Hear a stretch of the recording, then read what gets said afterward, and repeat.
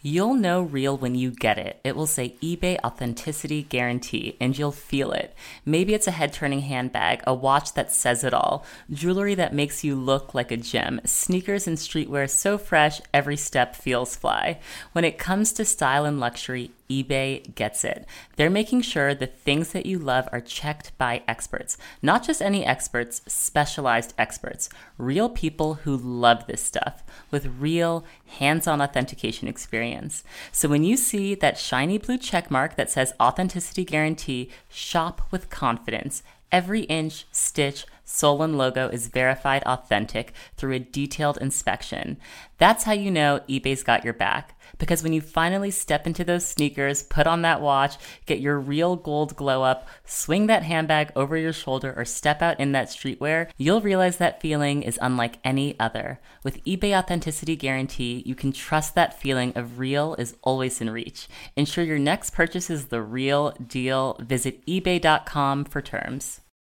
Hello, it's Brooke Devard, and you're listening to the Naked Beauty Podcast. Today, I'm so excited about this conversation with Alon Holt, who I had the pleasure of meeting at Stanford University, but Alon is a very, very accomplished artist. I'm going to read you guys a little bit from her bio, but Alon is a dramatist and mother who imagines and manifests entire worlds on stage for close, intimate audiences. The landscapes of her written work root themselves in themes of loneliness, love, and utopian desires. Alon has been super, super successful, even though she's extremely young. So she had her first film, Inamorata, premiered on Issa Rae's production company. Like, she's a Sundance fellow already. And I think she's been probably successful her entire career because I know that the first play that Alon wrote, Lupita Nyong'o starred in. So Alon is just incredibly, incredibly accomplished. And it's a pleasure to have her on the show. I hope you guys enjoy the conversation. Alon, thank you for being on Naked Beauty. Cheers. Cheers. I'm very excited to have you on because you're one of my few guests that's actually listened to, you've listened to the show. Deeply. Yes, since like the early days, since the days when it was really, really just on the fly. I mean, it still is, as you can see, but I really appreciate the fact that you've always like listened and supported. Yeah, I'm a huge fan. I think, since the beginning. And so I'm very honored to be a guest at this point. Oh, thank you. Yeah. I'm like so happy that you're here. I don't know the origin of your name. How did you get this name, Alon? Yeah. Well, my father's middle name is Alan. And then my mom thought that by adding a hyphen to it or a dash that it would feminize it. That's amazing. So Alon, A-L-E-N is how you spell it. And it means full of life. Okay, it has a meaning. And your daughter's name is Indigo. Yeah. Does Indigo have a meaning besides the color? At the time when and I was pregnant with Indigo, the color blue just kept coming up over and over. Okay. Whether it was she was born on a blue moon, which is when there's two full moons in one cycle. I would walk around like everything was Indigo Hotel, Indigo. Oh, interesting. Yeah, and at the time, she was born in 2013. Beyonce just had Blue Ivy. Yes. So I felt like I wanted to not do that, but yeah, well, but still honor the kind of blue. Yes. Pigment and honor that space. So Indigo kind of came from that. Awesome. Yeah. So Umut and I were like figuring out, do we do a Turkish name? Do we do an American name? I think we're like leaning towards Turkish. And blue in Turkish is Mavi. Oh, wow. And I'm like, I love the name Mavi. I think that would be so cute. That is so beautiful. Is it like bad luck to say what you're going to name your child ahead of time? I don't think so. I think it's an intention. Yeah. I think it's an intention. I love that. Okay. Yeah. So, and how old were you when you became a mother?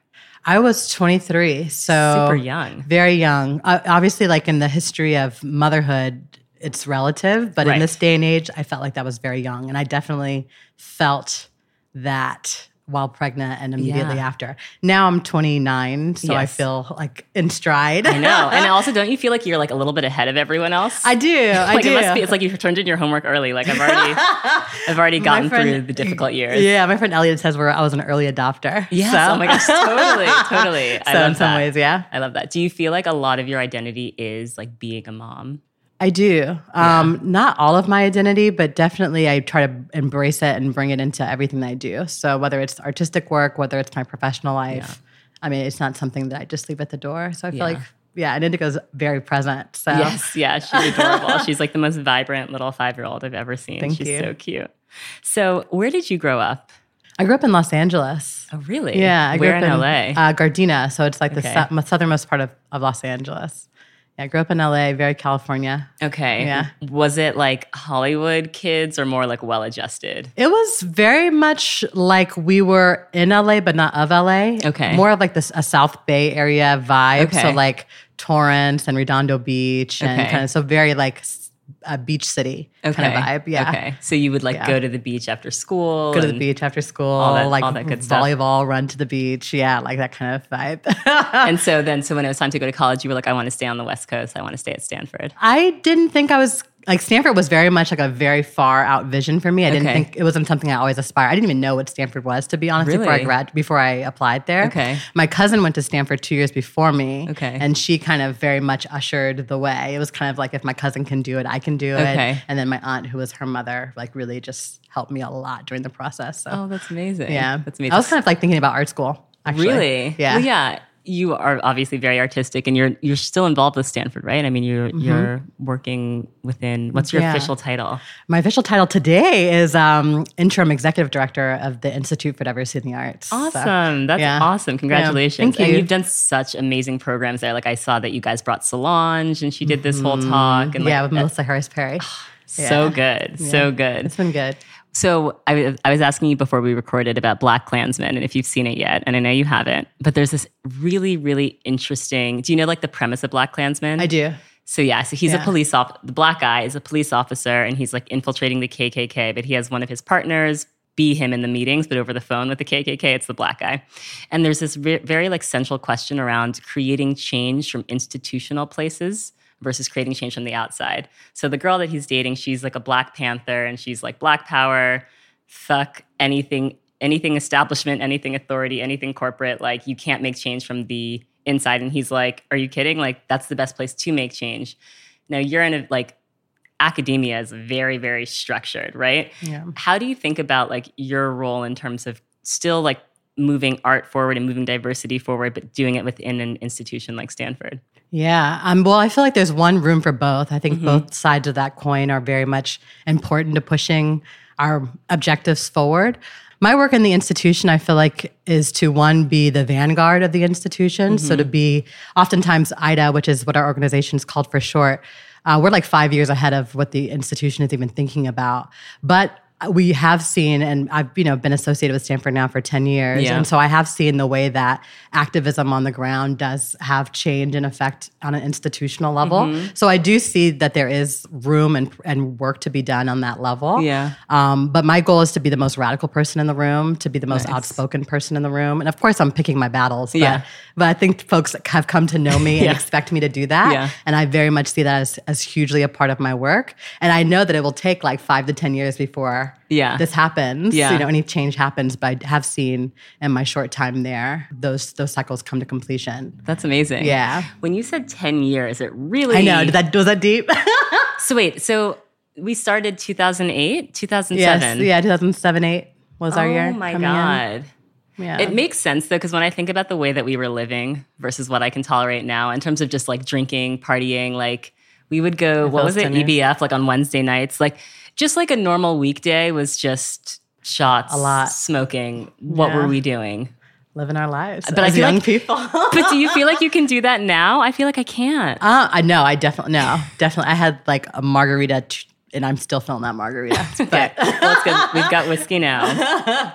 Totally. I want to get into kind of your the way that you think about self-presentation. But before that, I want to back up and kind of get a sense from you growing up. Who kind of taught you about beauty? Like, where did you get your beauty lessons from? What did your mom and dad kind of pass on to you? Yeah. Well, I was raised by my grandparents, and then later by my aunt and uncles. And then, of course, it was kind of a very full family. I felt like I was raised by a lot of folks.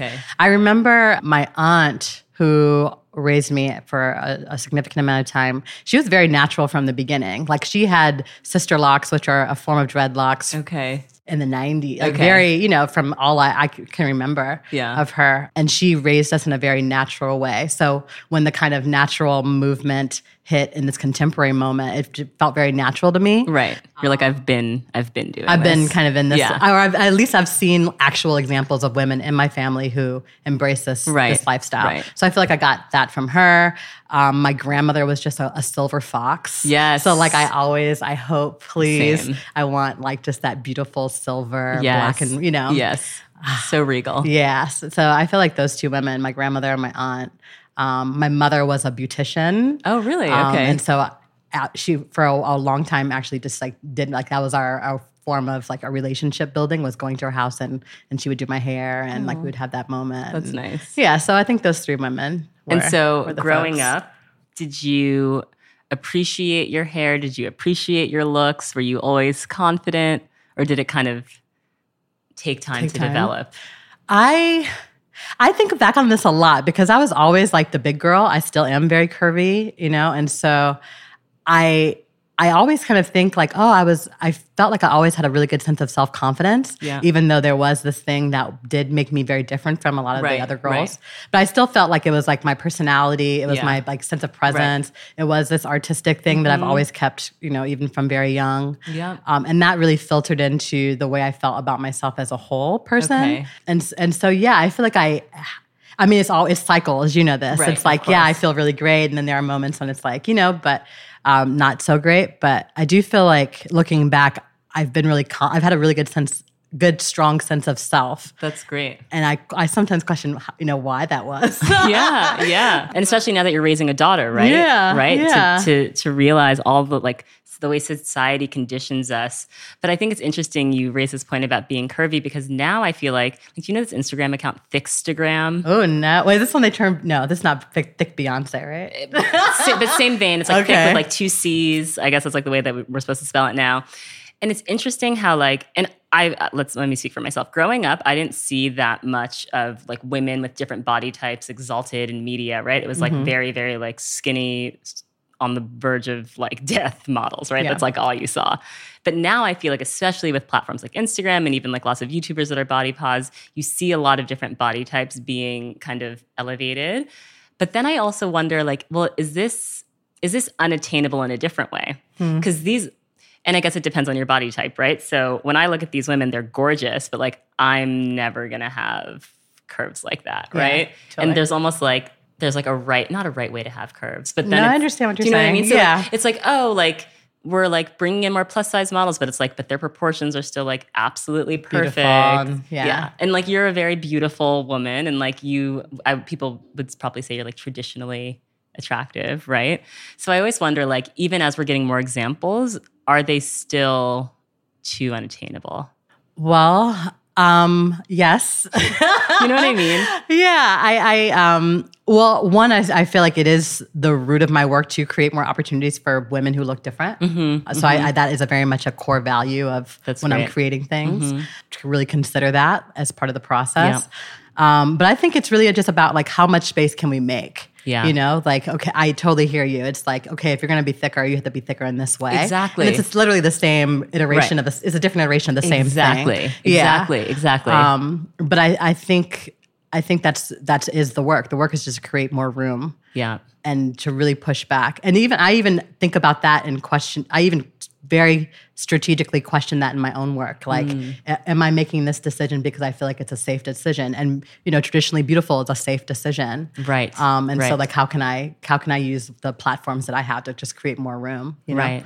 Yeah. And I mean, your first film, Inamorata, Sabina, who is drop dead gorgeous, is a model, but it's interesting to me, she's often characterized as like a plus size model, where it's just like she's just a beautiful model. Yeah. How did you kind of decide like casting for that film? And could you tell us a little bit about that whole project? Yeah. So Inamorata is a short film my first short film. So my first kind of venture into filmmaking. Which, by the way, I just have to say, like, for your first film to be released by Issa Rae is like incredible. Your very first venture, for it to be that beautiful, that a story so well told. I'll also link to it so everyone can watch it in the show notes. But For your first time doing a film, it's incredible. Thank you. It's because it was deeply collaborative. Yeah. Like it was like a whole team effort, of which many of the team members. Yes.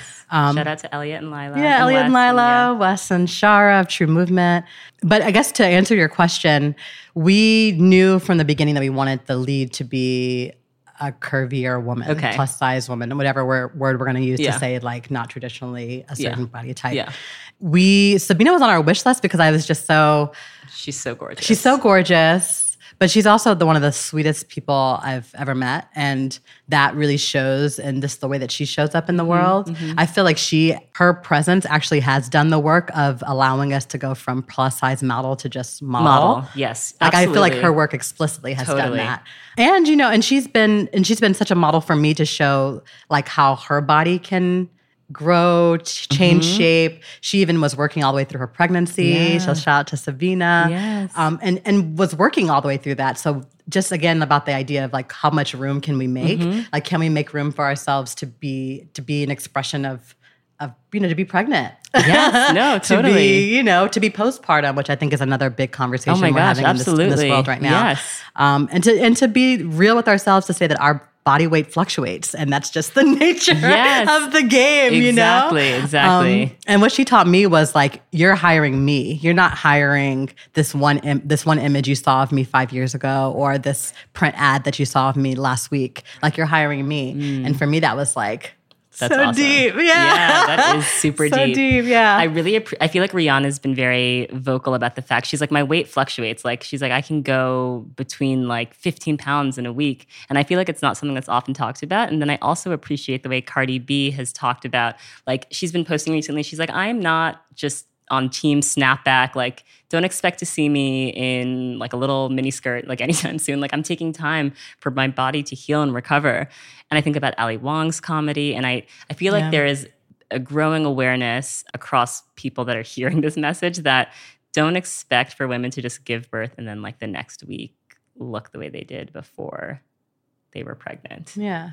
And I think most folks don't even understand what the birthing process requires of your body. Okay, let's talk about it. What does it require? Because please, what does it require? Okay, get as graphic as you'd like, because I feel like the more details, the better, because it's not talked about enough, right? Yeah. Okay, so there's a lot to talk about, but I think in particular, just what it requires to give birth. Yes. So for me, every mother's birthing story is perfect. So I want to preface by saying that, because a lot of women have a lot of different experiences. Yeah. But for me, I had a natural birth at a birthing center in Brooklyn. And wait.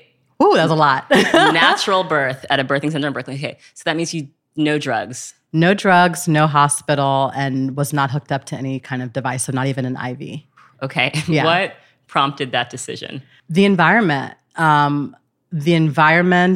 knew I didn't want to be at a hospital. I knew I didn't want to be regulated in that way. If you look at the statistics, hospital births are the ones that are most likely to go into a C-section. And a lot of it is a capitalistic model. They have to kind of keep things rolling. And if you're not progressing in a way that they feel like you should be progressing, they'll take measures, oftentimes not to the fullest consent of the mother or the people involved, to push your pregnancy along. And it's just detrimental for a lot of different reasons. And that's the business of birthing. Actually, that's a documentary, right? The Business of Birth is a great documentary. Oh, okay, I'll link to that too. Yeah. So it was environment. It was knowing that I wanted to have options. I wanted to have the option of being in a birthing tub, so like being submerged in water. Okay, that sounds nice. Yeah, the option of having my partner there to like actively assist with my pregnancy, to be able to move around, to be able to sleep in a real bed, like a full-size bed, like immediately afterwards. Yeah, not like a stretcher or whatever they put you on, Yeah, and to be in a place that was literally all about this process. Right. And to be in a space that was, mostly, I think it was all women besides that's awesome. Yeah, besides Indigo's father. Yeah. And so did you have a doula? I didn't have a doula, but I had there were 2 midwives at the center, and then we had like what was called a birthing assistant. Okay. So kind of like a doula, but just for while I was at the center. Okay. Yeah. Okay. So and she would come to a house visit too. Oh, nice. Okay. So going into this, you have no like drugs, no way out, basically. No way out. It was like literally that. Yeah. You're going to feel every moment of this. Okay. Yeah. You're going to feel every moment of this, but your body has everything it needs to feel every moment of this. Like the best way I can describe giving birth without drugs is like being on shrooms, kind of. You know, it's like very much like this trip. Interesting. Yeah. Wow. And it's because your body at different moments during the pregnancy releases different chemicals in your brain and in your body that just supports you on this journey. And it feels like literally like having a trip. Really? In this like beautiful way, because your body just again like expands its capacity for feeling in this really beautiful way. Like you understand literally what like life is coming out of me. Yeah, you know, and not to say that it's not difficult, right? But you realize like the part that actually is really difficult is the shortest amount of time, and it's right before you give birth. It's called transition. The pushing. Well, okay, so that's complicated. But if you allow yourself to go natural, you don't even actually need to push. You know, like if you really allow yourself to the baby to come at its most natural, like the pushing is actually very minimal. Really? There is this, I mean, no one will tell you that because they want you to, it's the business of birth. They want you to, you know, kind of cycle through it. Wow, this is so interesting. Yeah. But transition is like this moment right before the baby is going to come. And it's like the most terrifying, you know, it's just like the actual moment of like real pain. Yeah. It's the shortest moment. It's like the time when I was like, okay, I'm just kidding. I want to give me all the drugs. I'm just Bring kidding. them on. Yeah, please. And at that point, they actually gave me like salt water. Like, you know, they gave me like saltwater shots, like, like trying to simulate that I was getting something, but I wasn't getting anything. But that moment is like, you learn so much about yourself. Like you just kind of transcend in a way that I hope women who are able to really allow themselves to go there, because then you really do feel like you do feel the newness of becoming a mother. And the rest of it is just like, you know, the rest of it is a long process. Yeah. You know, and there's definitely like, you know, rises and falls, but yeah. Wow. It's such a magical thing that women's bodies are able to do. And I would imagine like you probably feel powerful in a way that you just never could have imagined. Powerful and like a surge of energy just like racing through. Like again, it is like this euphoria that feels drug-like, you know, in this like really beautiful way. And I mean, I'm an advocate for that, you know. So if anybody asks me my opinion on birth or like the process, like I'm always like, you shouldn't rob yourself of this if you can, you know. Yeah. And it was a completely safe process. The midwives were on call. We knew the plan if I needed to be transported to a hospital. But the truth is, most women don't need that, right? And you know, it's our society that makes us reconsidering. Think. Yeah. But to your question, like, what are some of the things your body goes through? So, for example, like to having indigo, like I forget what the name of that place is called, but basically like the place in between, like, you know, how do I say this nicely? But I tore, I tore in that. How do you say this nicely? I don't just vagina and anus? Asshole. Yeah. There's like a little place, a name for it. Yeah. And it tears when you give birth. Yeah, and sometimes it tears when you give birth. Mine did, you know. So it was like a literal like having to get sutured back together. So it's like you are passing so much blood for a handful of days, like several days after. You cannot literally sit on a chair normal for several days after. And like no one tells you this stuff, you know? So to think that you're going to be like at the gym. Exactly. You're like literally wearing Depends. Because you are still... Your body's gone through so much. Yeah. And not even going through so much, but still is in the process of reorganizing itself to what it was like before it supported like a 9-pound, 6-pound being, you know? Yes. Did you enjoy being pregnant? I didn't. No? Okay. I feel like I'm going to be Ms. I mean, not because I did enjoy it, but remember I was like very young. So I was just I was just honestly walking around with a lot of uncomfortable feelings about being pregnant so young, being pregnant without being married, you know, being the only one of my friends who were even like considering, you know, so it was more like the isolation that made it feel. Yeah, I can see how that could be isolating. Yeah. But my friends are, I mean, still like so incredible. We're so supportive. It was just, I had to work through that, you know? Yeah. Yeah. But it was beautiful. There were so many. Sorry, I don't want to. That was the social aspect of it, but like the actual physically, did your skin have a glow? I feel like it did have a glow. Okay. I feel like it was the healthiest time. Like pre-pregnancy, pregnancy, and post was like the healthiest time. Because you can't do anything, right? I mean, you can't can drink. do everything. Oh well, you can't drink and everything like that. But you are like I don't know. For me, it was just my personal healthiest time. I was just like eating well. I was moving all the time. Yeah. I was in New York, so I was just walking a lot more than I would in California. You know, California's car life. Of course. You know, and there were just beautiful moments. Like I remember, like I would drink a green juice, like a fresh green juice, and like Indigo, my daughter, would just like move in my stomach like immediately after, like, thank you for the green juice kind of thing. Yeah. So like beautiful stuff like that. That's great. I'm sure it kind of reinforces that like mind-body connection as well, right? Yeah. Okay, so I feel like just on the topic of motherhood alone, we could go so deep on this. Yeah, absolutely. I want to ask you about your hair. I think I know the answer to this, but your locks are your own hair, right? Mm-hmm. Okay, so you have natural locks. Yeah. Now, everyone has faux locks now, right? Which I love it. You love it? I mean, people should do with their hair what they want to do. I mean, to be honest, when I first started my locks, I did when did you start your locks? I started my locks in 2014, or the end of 2013, 2014. After college, Yeah, after college, right after college. And so what is that, like 5 years? Yeah. Yeah. Wow, they're so long. They got really long. Your hair grows fast. I didn't start it from, some women start from like pretty low cut. Yeah. I started it from like shoulder length. Okay. Yeah. So it was about like thickening. But when I first started my locks, they were like they're like half the size of my pinky. Oh, really? They were very they just thin, like expanded? And they just expanded. I mean, it was a lot about just, after I gave birth, I had, it's common to have like postpartum hair loss. Oh, like you just start losing a lot of hair. Shedding hair, yeah. Yeah, and that happened. And so for me, that was like done, locking it. Like I don't want to touch it. I just want to let it do its thing. And then also just like heal itself. Yeah. And do you feel like locks are like a political statement, or is it just like an aesthetic choice? Or both? Both. Okay. My daughter also has locks, yes. So it definitely feels aesthetic to me. I feel like people know it's my daughter. I do appreciate that. And for me, it's like I love the aesthetic. Yeah, it looks so cool. Thank you. Yeah. But the political stuff, I think really that happened more so in the process of getting to this place, because it's not a cute.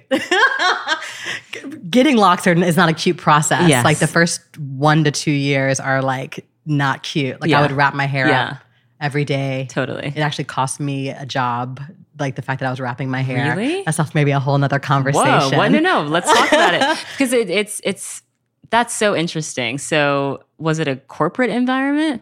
It was. That's like illegal. Yeah. You don't have to say the name of the company. Yeah, well, never. But how did they bring it up to you? It was fine when it was like 1 day. Yeah. And it was fine when it was like 2 days. Wearing your hair in a head wrap. Yeah, wearing my head in a hair wrap. And of course it was like a presentable, everybody has like examples of what they can look like. But once they realized like this was just like my new normal for a while, I started getting comments like, your presence is uncomfortable. What? Like that was literally something that was said to me multiple times in close, like one-on-ones and in public at that space. And it wasn't the most corporate place. It was like a kind of a startup-y vibe, And white people, I'm assuming, were telling you this. Yeah. I just don't know how you can like fix your mouth to say that to someone. That that you being in a head wrap is making people uncomfortable. Well, they never said that explicitly, which is why they said your presence is uncomfortable. And did you say, what about my presence? Yeah, because I think your audience, I'm very pleasant. Yeah, exactly. You're lovely. So yeah, and so it was like, how did they answer that? Well, I asked them for specific examples, and it was just like, of course, like a runaround loop that never really ended anywhere, and it was nothing to really. Yeah. Nothing really came of it besides my departure. But it's such a real thing. And I feel like non-Black people don't fully understand, right? Like what we have to go through in terms of our hair in work environments. And having to think about it and how it's going to be perceived in an office setting or in an interview. It's like this whole psychological work that like is invisible to a lot of people. Yeah. Yeah, and all I was thinking was, if I took my head wrap off, you would actually have a problem because it's rough under there. But I understand. That's obviously a joke to say. Absolutely. Yeah. Wow. Absolutely. Yeah. But your locks are beautiful. I feel like we've seen like Kendrick Lamar go through I feel like he wore his struggle phase like outwardly. Like it was great. Like I feel like we've seen Kendrick Lamar's like whole evolution. Yeah, and J. Cole. But J. Cole is going like free form. Is that what it's called? Yeah, freeform is just when you let it grow and the way that you don't touch it. Yeah. And the way that it grows is the way it's supposed to grow. Okay. Yeah. But like there's spectrums to it, of course, yeah. I feel like his is just like one lock at this point. Yeah, remember how the Weeknd used to have his hair? Yes. It's kind of, that's the same idea. It's both Yes. freeform. Yeah. Okay, so if he wanted to, he couldn't separate it at this point. He could. Oh, really? He could. He would. I mean, it would be like a cutting process. Yeah. If you set your hair, so in locks, your hair is like boob length. Bra strap length is the appropriate term, I think. Bra strap length. If you like loosened it and straightened it, it'd be what, like to your hips? I guess. It'd Yeah, be I never so really thought long. about it. But that's only been in like 5 years. Mm-hmm. So do you feel like your hair is healthier because it's in locks and you're like not disturbing it constantly? Oh yeah. My hair was like one of these where it's like half the size of my pinky. Right. Like that was like the stress Right. that it had been under from a lot of different, of different reasons. And so what products do you use now? All natural products. So it's really just coconut oil, apple cider vinegar. I love apple cider vinegar. Yeah, for it's like cleanse. a risk. Yeah, exactly. A nice rinse. And that's about it. It's like super minimal. That's Super so minimal. nice. Yeah, I just retwist it with water and maybe some oil. Call it a day. Nice. Yeah. Nice. Yeah. And I feel like one of the things that we have in common, I don't get to indulge in it as much as you do, but I feel like we're both like nature girls. Like Yeah. you love being in nature. Yeah, I live very much in nature right now. Yes. So that feels good. Talk to me a little bit about your living setup because I haven't been Yeah. able to see your new place. Well, But please, I've heard next stories. time. Yeah. I've heard stories. I live in Woodside, California, which is like about 40 minutes south of San Francisco. Okay. And it's like very off the grid. And I never thought that I'm from LA. So Yeah. just remember that context. Yeah, exactly. So I never thought that I would live, and this literally off the grid, meaning like we don't have cell phone reception. Like to get internet at our house, we had to hire a tree climber to like figure something out. God. Like it's about 10 minutes driving off road, like across around bends of mountains with like Sounds straight like a dream. cliffs. Sounds like a dream. No, literally, it sounds like a dream. No, totally. It's beautiful. Like I wake up to like mountains and sunsets. I feel really blessed. And I live in a community space, so I live with other folks. Okay. Yeah, with Indigo. And so do you, like, what percentage of your day is spent outdoors? I mean, in the summer, a lot more. And during the school year, I just work a lot. Yeah. So I wish I'm trying to move myself towards having more days at home, just Yeah. being in nature. But I come down the mountain a lot for work every day. So nice. So it is a balance. But in the summers, it's a lot more open. So we both did 4 years at Stanford. And you and I are probably not like the average. I feel like there's a lot of diversity at Stanford. So I don't want to like paint this picture that it's like everyone's just like in flip-flops and hoodies. But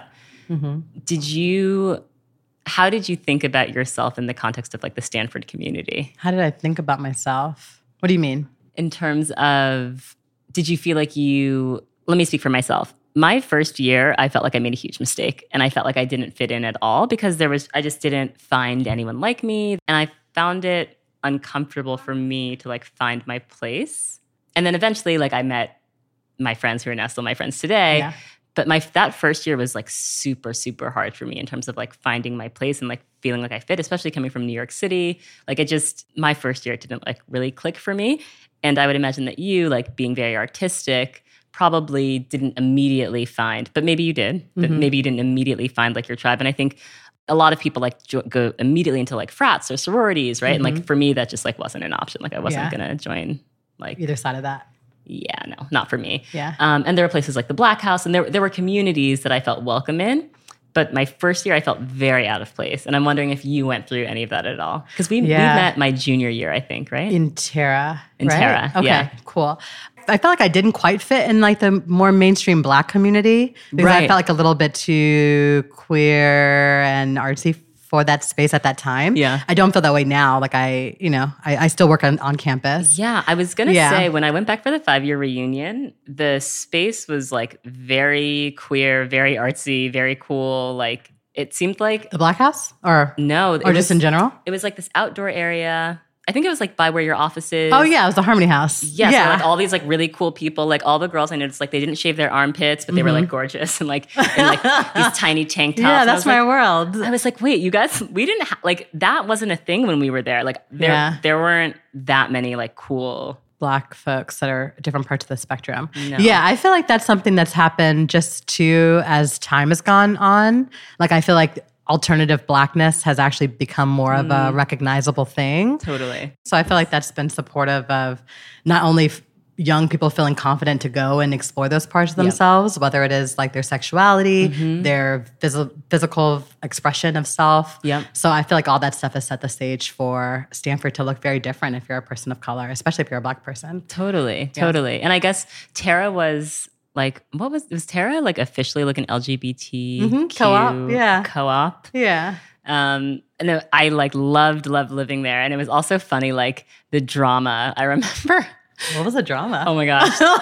This one thing just stands out to me so much. There was like a sorority, I believe it was Pi Phi, that was like next door. And like one of the girls from the sorority didn't get into like the Pi Phi house. So she lived in Tara, and they had like some initiation sorority. Like you guys know how sorority girls are. There was a cake, but the cake was made of like 2 boobs. Do you remember this? Oh, I do remember this. And it was like put in the refrigerator, and people were like email to the whole like co-op, like, this is a very offensive, misogynistic like representation of women, and like we don't want it in the house. And I was like, oh my gosh, Here we go. So much drama. Yeah, that's real. But yeah, I really appreciated my experience there. And I feel like I'm learning new things every day. Like, I don't know if you listened to the episode with Angelica, she's trans, and just hearing her experience as a woman was so eye-opening to me. And I feel like I'm also learning now more about being pansexual. And now people say that they're people don't say bisexual, people say pansexual often. And I don't really know what pansexual means. Thank you for bringing this up, because I would love to talk about this. Let's talk about it. Okay, so I remember this is like 10 years ago, like in Tara, there was a person in Tara who was pansexual. And I honestly thought, time. For me personally, queer identifies what pansexual attempts to identify. Right. So for me, it's like queer as the overarching term, which for me means non-normative. That's how I identify queerness. Okay.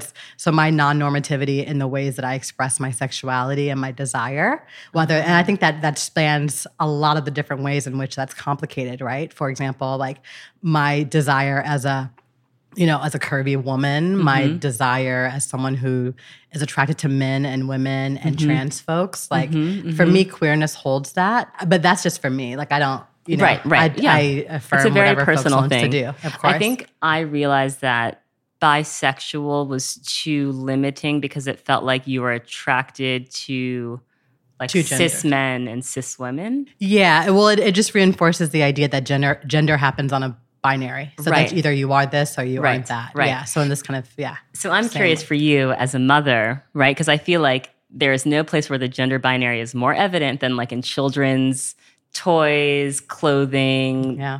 They start decorating the rooms in like the color of the gender like immediately, right? Yeah. How have you thought about like gender binaries as you've been raising a daughter? Oh, yeah. So it's interesting. I was just having this conversation the other day with a queer friend of mine, someone who identifies as GNC, gender nonconforming. Oh, is that the GNC? I haven't even heard gender that. Nonconforming. So okay. I've heard gender nonconforming. Okay, so. Yeah. I was like, I feel like, our life, the way that I'm trying to raise Indigo is to recognize that like gender happens very much on a spectrum. Like we have friends that go by they, them. We have friends that go by she, her, he, him. We have friends that you just call them by their names. Right. You know? And so I definitely feel like she gets that, and she's gotten that from a very young age. Like she can look at our friends and be like, oh, such and such uses they, them, and just gets it really easy. So woke. But at the same time, she does go to a traditional, preschool. Yeah. Now she's going to kindergarten, and she gets the exact opposite of that. The way they socialize children. The way they socialize it. So I definitely also see her wrestling with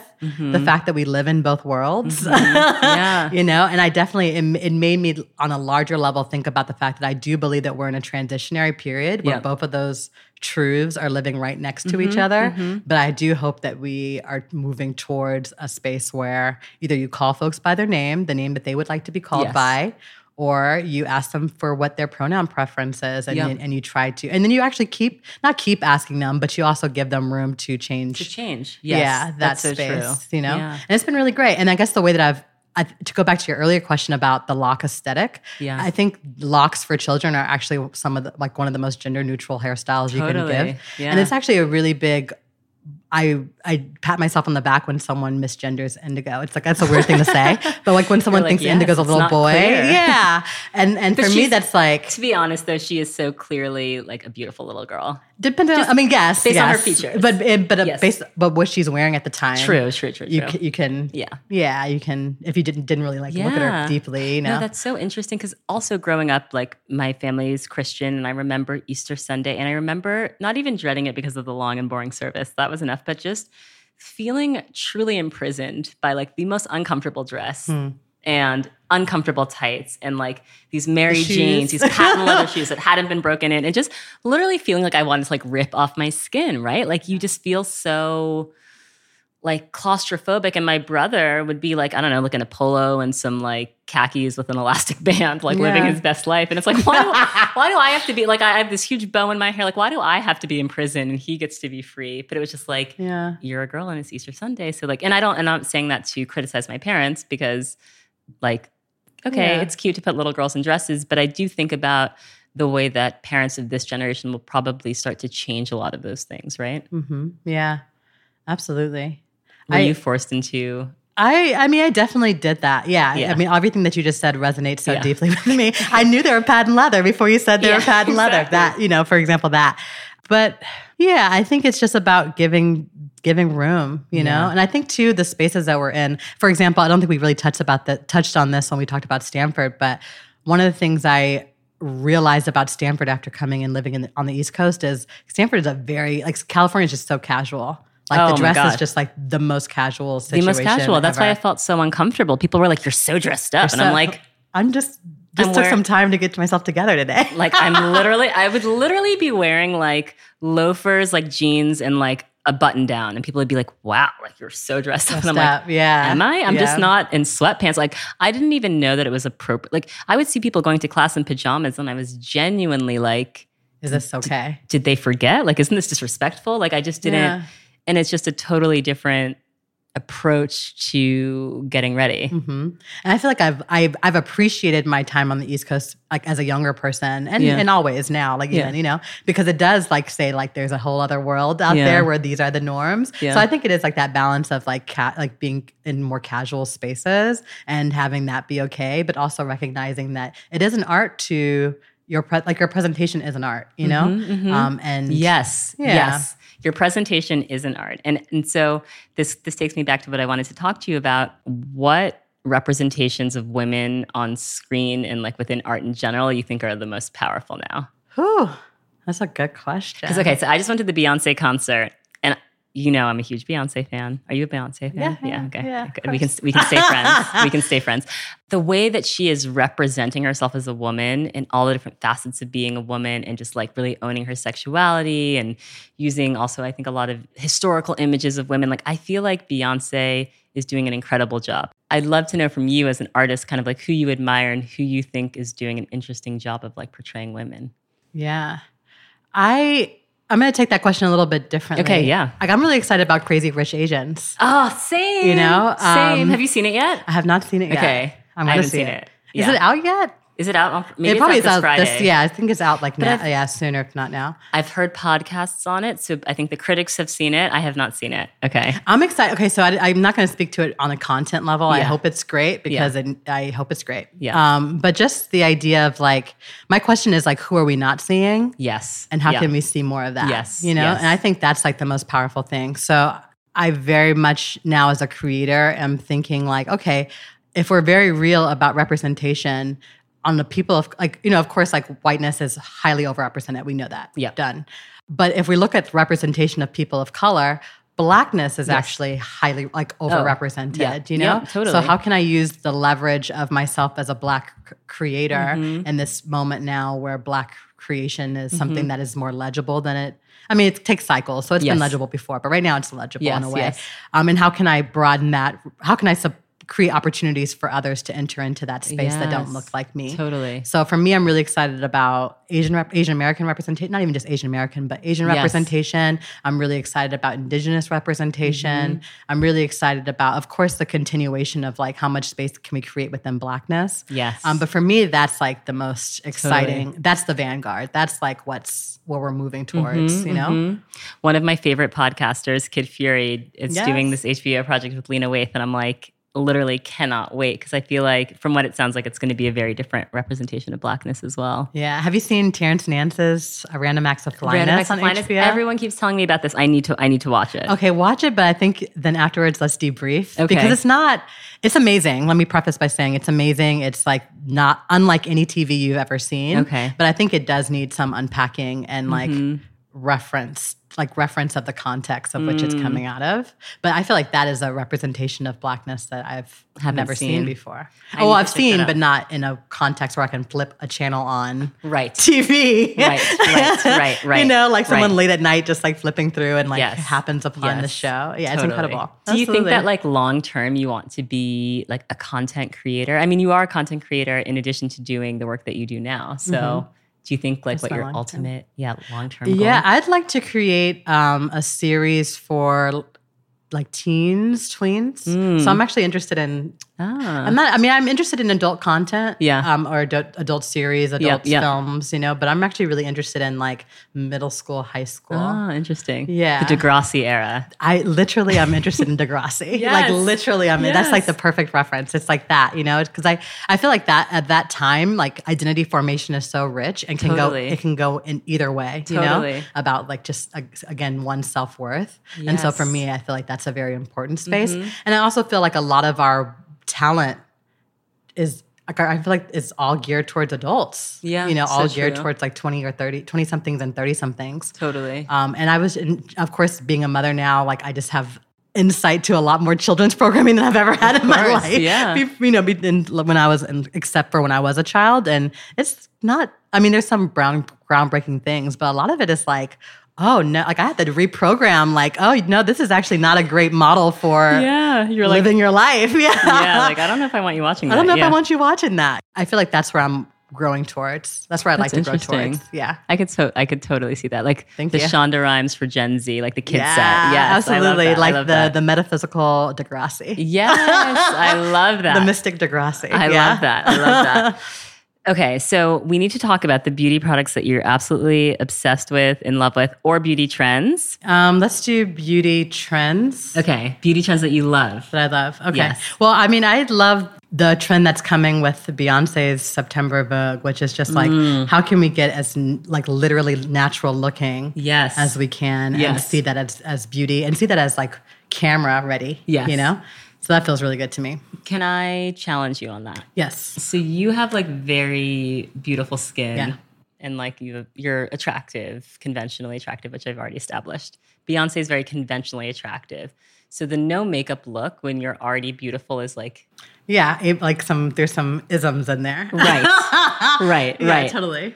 I feel like it will be progress once we see women that aren't conventionally beautiful also do the no makeup thing. Yeah. Do you know what I mean? Yes. So thank you for pushing me back on that because I think that is very real. And as someone who doesn't actively come up against that, like, you know, for example, skin issues, right? Your skin's perfect. Have you ever had a breakout? Yes. No, I'm serious. Yeah. Okay.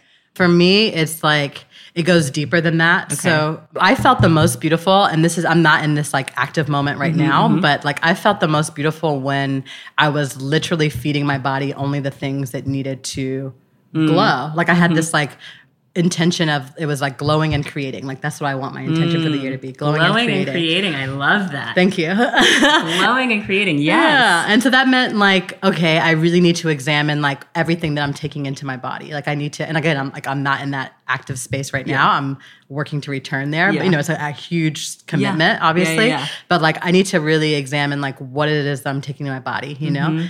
And what it is that not only am I taking into my body, but that I'm putting on my skin, that I'm, you know, like the environments that I'm in, like all those things. And I actively feel that all those things set you up to be on that other side of this no makeup Yes. look. Yes. You know? Yes. And so, and not to discredit anybody's journey or how folks' skin, you know, is expressing in this moment. But I do feel that we've been fed a lot of lies and we've been fed a lot of crap that ultimately contribute to things like the wellness of our skin, the wellness of our hair, the wellness of our blackness, to be honest. You know what I mean? Absolutely. Like you've seen, I'm 100% probably, you've seen those things of like the two girls with the ponytail, and it's like the ponytail when I had my perm and the ponytail when I went natural. Yeah. Oh my gosh. It's like literally, I feel like that is actually the night and day. Yeah. That is that illuminates the conditions of our living. 100%. 100%. You know? And so,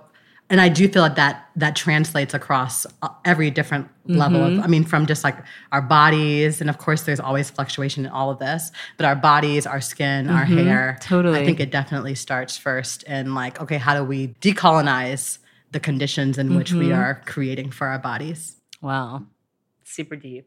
Okay. I like that. Yeah. Because it's change, like, you know, like I think it does have like really transformative change potential. Oh, absolutely. Absolutely. I mean, I just did a solo episode about Ayurvedic beauty that I've been like studying and your ojas, which is this idea that like you have this inner vitality, and that by feeding this inner vitality, and they say even like avoiding overworking or avoiding like stress, right? Like it all manifests. And like the description that the book I was reading gives for like when you have good ojas, it's like when you come back from a long vacation, right? Like your face actually looks calmer, it looks happier, like everything you're putting in manifests itself in your outward appearance. Yeah. And like you can't minimize that. And people try to minimize it. And you can't mimic it. Which is like, well, I feel like we're in this moment of mimic. Exactly. Because I feel like highlighter is not a shortcut to like an inner glow. Yeah. Like, if you're like, and neither is dewy. Yes, like, you like by all means like rub oil all over your face. Great. Like get as glossy as you want, but like also get sleep, right? Also make sure that you're surrounding yourself with people that nourish your spirit and inspire you, because all of that does translate on your face. I really believe that. Yeah. Any other beauty trends that you love? I mean, so that anything that does that detoxifying work. So like the Aztec clay is like, I love a good clay. Yeah, the Aztec clay is like that, and you mix it with apple cider vinegar. Okay, as a face mask. Yes. A friend of mine described it as like it's pushing out like everything, and it's not supposed to be there. It really is, though. Yeah, and I love, like, that's like a go-to for me. Oil cleansing as opposed to, you know, water-based. Yeah, I feel like that's a go-to for me. And really like allowing yourself to reset into that different routine. Yep. You know, so not cutting off things too quickly before, because it does like it takes time. It takes time, yeah, and it does pull out the things that you don't want to see before it all the illuminates the things. All the impurities come to the surface. I feel like so many people have written to me as I've like been sharing oil cleansing stuff, and they've been like, "I did it, and my skin broke out," and I was like, "But did you give it a month, right?" Because like maybe the first 2 weeks you're gonna have horrible breakouts, but then and you gotta experiment within that too. Totally, and it actually took me a long time to realize that my skin does not love coconut oil, like the skin on my face especially. And then I discovered pumpkin seed oil. Oh, nice. Which is like actually for people that are like acne prone, pumpkin seed oil is like key. Yeah, I'm like an olive oil with hazelnut oil mix. Ooh, I haven't even tried hazelnut oil. Hazelnut is like the astringent side of it, and olive oil is like the moisturizing side of it. Yeah. Okay, so you do hazelnut instead of like castor oil. Most people use castor oil. Yeah, I mixed it. I think it's like 2 to 1, 1 to 2. Yeah, something like that. Okay. It's not a direct 1 to 1. Yeah. Cool. Something like that, yeah. So I'm up at the oil. So I appreciate hearing you to say this. I think smells, we can't underestimate the value of smells. And so I've even divested from the perfumes and colognes and things for things like this. Which essential oils do you love? I love the woodsy ones, like the Palo Santo. So actually, you really did like know my essence in a very real way. Okay, amazing. But I love like the Palo Santos, the cedarwood, just like the really grounding ones. I mean, but of course, I love a good lavender, like just like the typicals. Lavender can do no wrong. Yeah, this has clary sage. Do you know clary sage? Mm-hmm. It has clary sage, cannabis, sandalwood. There's some sandalwood in there. It's very like woodsy, earthy one. Okay. Yeah, so I love those because it just feels like a return to different. Earth. Yeah, it does. It changes my mood. I mean, you can. I love it. I've just tried it. So nice. Yeah. Any other beauty trends you like? Okay, trends besides that one, or products or things. I mean, when I just appreciate like now we can go into Sephora and there's like an actual like natural beauty section. You know. Okay. You This is like Sephora. no, listen. This is a whole thing. It's a whole thing for me because I see the way that natural beauty is being co-opted. Marketed, yeah, totally. And this consumer lens on natural, and I struggle with it because the amount that they're charging for like cold pressed like argan oil or things that you can Yes. do you know what I mean? Like Totally. I do a lot of my skincare shopping like at like health food shops, right? Because like I don't need it in this like Sephora like pink boxing. You know what I mean? Yeah. But to be honest, it's progress. Like I should celebrate all progress. It's good that people are becoming more aware, but I struggle with how much it's been co-opted by these like major corporations. Oh, everything. I mean, from hair care to skincare and everything. But like in terms of, terms of products, I feel like if you can't eat it, you shouldn't put it on your skin. Like that's just a fundamental for me. So like the coconut oils is like an example of that. Like I would never put something, a lot of the cleansers just don't work for me. Yeah. But in terms of like a lipstick or like a mascara or like things like that, like I've appreciated that I don't have to like deep dive search to this place that's not. You know, I appreciate that on that level. It's very chill. Like even I forget the brand, which is fine. I don't need to like shout out brands here, but just like it's like a coconut oil jelly kind of like tint thing, which I love, and it feels really good, feels really light. And I know like literally the 3 products that are in it. Yeah, it's like coconut oil tint, like some kind of like pigmented tint. Okay. That's nice. Like that feels really good to me. Yeah. And I love Bite Cosmetics. They do like a natural. I'm a huge Bite girl. I like Bite. Have you been to their Soho location where you can mix your own shade of lipstick? No. Yes, you can meet with a colorist and you can mix your own shade of lipstick, and they like store it for you for like 5 years if you want to order more. Oh, nice. And you can like add in different essential oils. It's actually really deep. Okay, y'all. Yeah, exactly. Bite is like where it's at. Yeah, Bite has been really good because Bite is like something you can like wipe off and it doesn't like leave anything on your lips. Because it's not like scary, toxic. It's really nice. Yeah. Shout out to Bite Cosmetics. You guys are doing great stuff. Yeah. What are the beauty trends that you would really love to see people just retire forever? Yeah. I think the really big false eyelashes. Yeah. And just the makeup that's like deeply layered, you know? Because and I feel that because I mean, again, I thank you for just like calling my attention to like the privilege of having clear skin. Not needing to do that. Yeah. Actually, I do really deeply appreciate like the women who can pull that look off like actually very expertly, you know?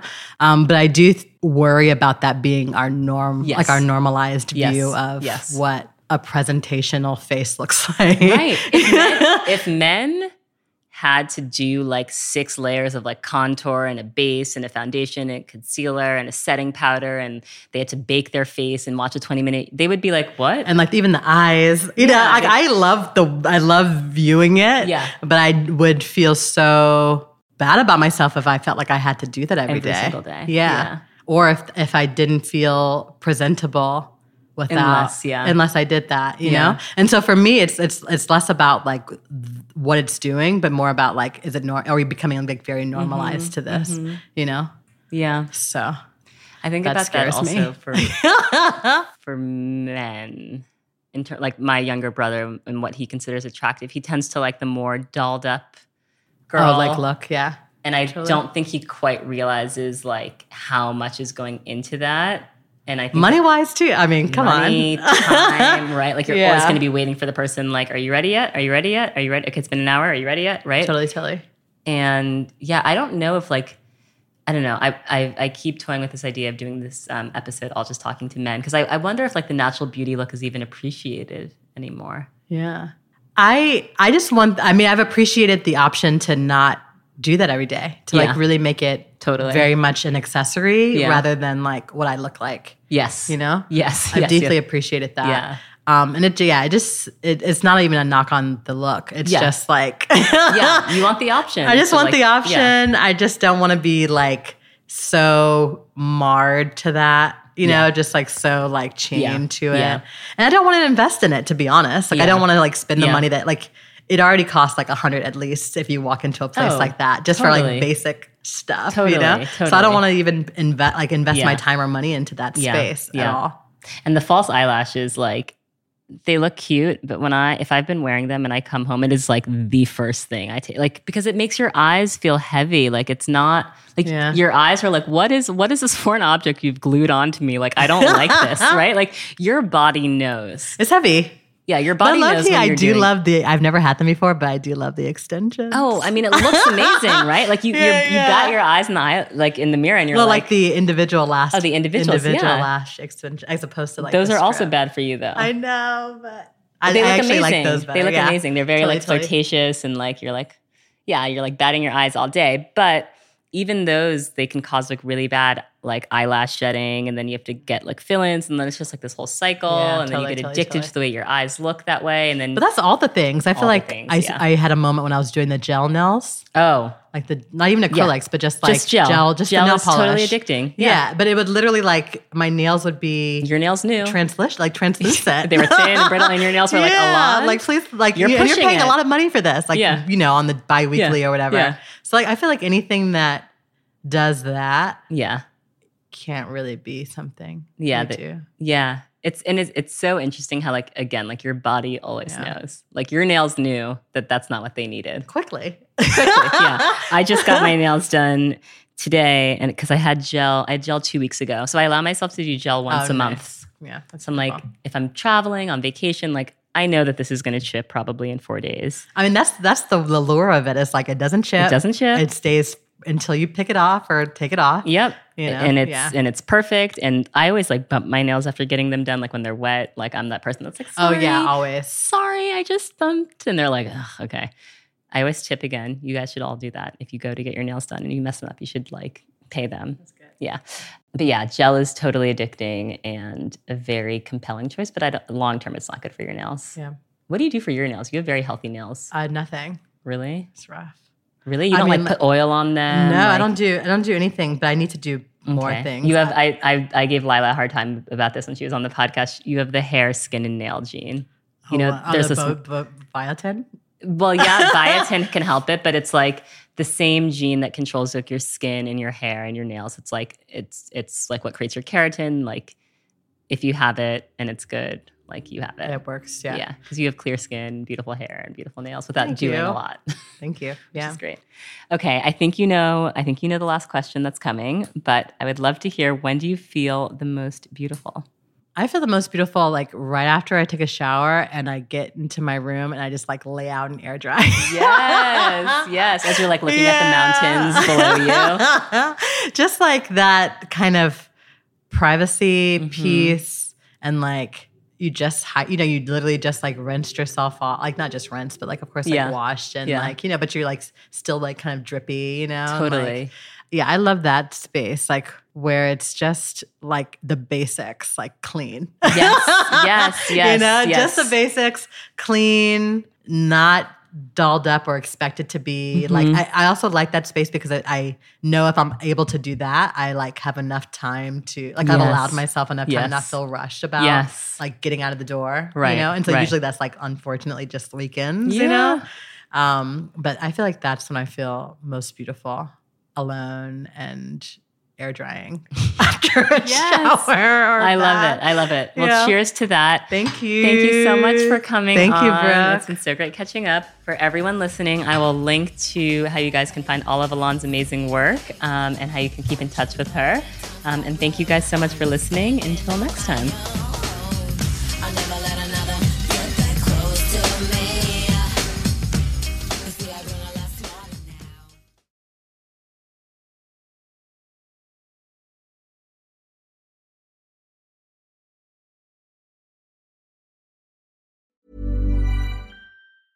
Ever catch yourself eating the same flavorless dinner 3 days in a row?